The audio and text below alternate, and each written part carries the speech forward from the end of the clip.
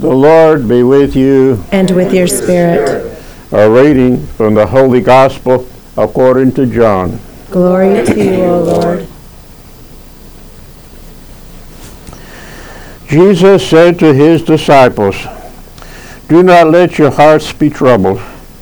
You have faith in God, have faith also in me. In my Father's house there are many dwelling places. If there were not, would I have told you that I am going to prepare a place for you?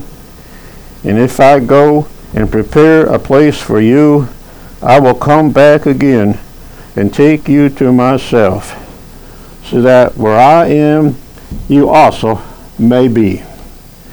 Where I am going, you know the way." Thomas said to him, "Master, we do not know where you are going. How can we know the way?"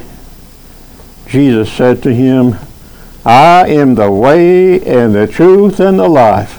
No one comes to the Father except through me." The Gospel of the Lord. Praise to you, Lord Jesus Christ.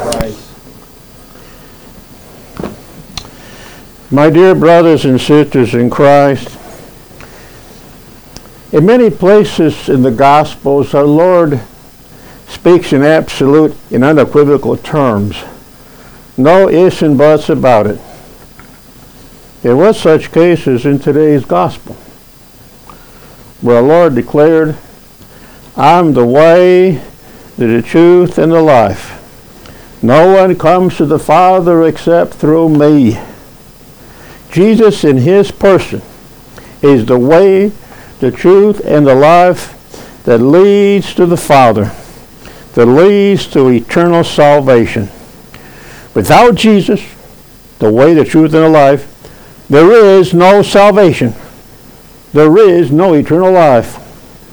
You know, with so much religious indifference in the world nowadays, there's a lot of confusion about religion, the true religion, even a lot of confusion among Catholics.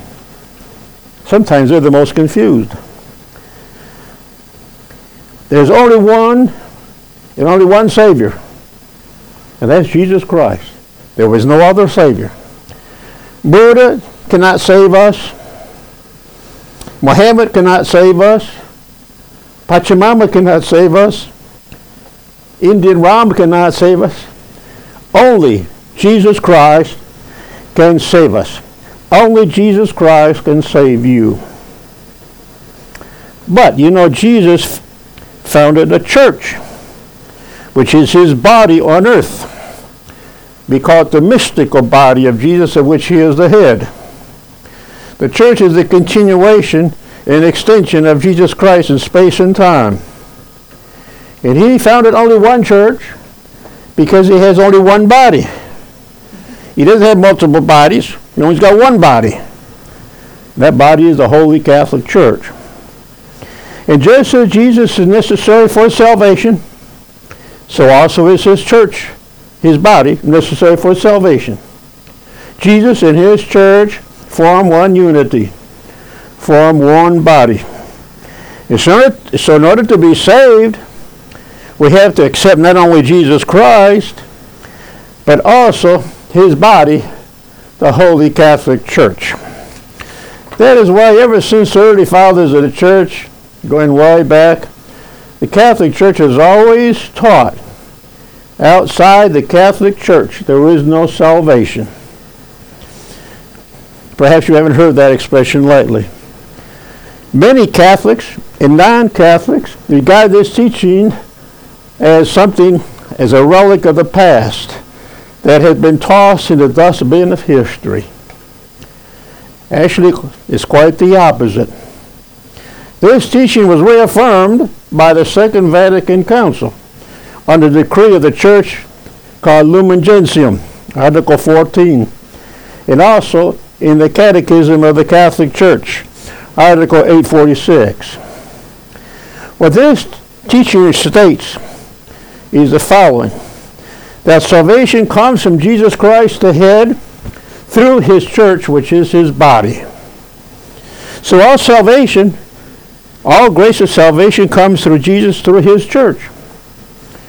Article 14 of the decree of the church, Lumen Gentium, therefore declares, quote, hence they could not be saved who, knowing that the Catholic Church was founded as necessary by God through Christ, would refuse to enter it or to remain in it.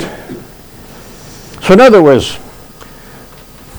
what this declaration is saying that, say for example, somebody is non-Catholic, could be a non-Catholic Christian, could be a pagan, and they come to realize that the Catholic Church is necessary for salvation, but they refuse to enter it, they cannot be saved. Or take the example of a baptized Catholic who belongs in the church, but they realize that the Catholic Church is the true church, is necessary for salvation, but they leave it, they cannot be saved.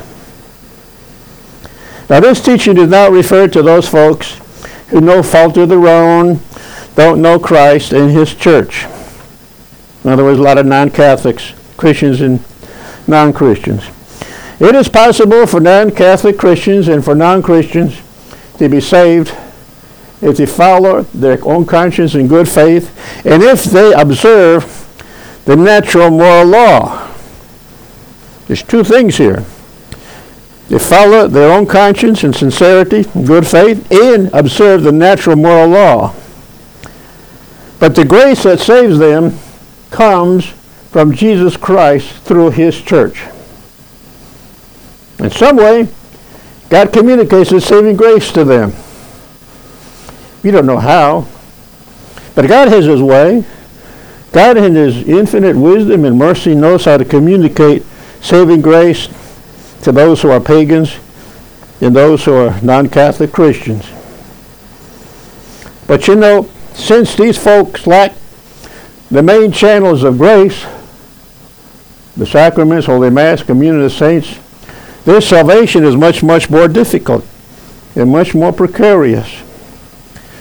So my dear brothers and sisters in Christ, we who belong to the one true faith, the Catholic faith, let us affirm and not forget our identity, who we are through the mercy and grace of Jesus Christ. You know, sometimes it says, well, you shouldn't brag about that. You shouldn't go bragging that you belong to the one true church. Let's not bragging if you tell the truth.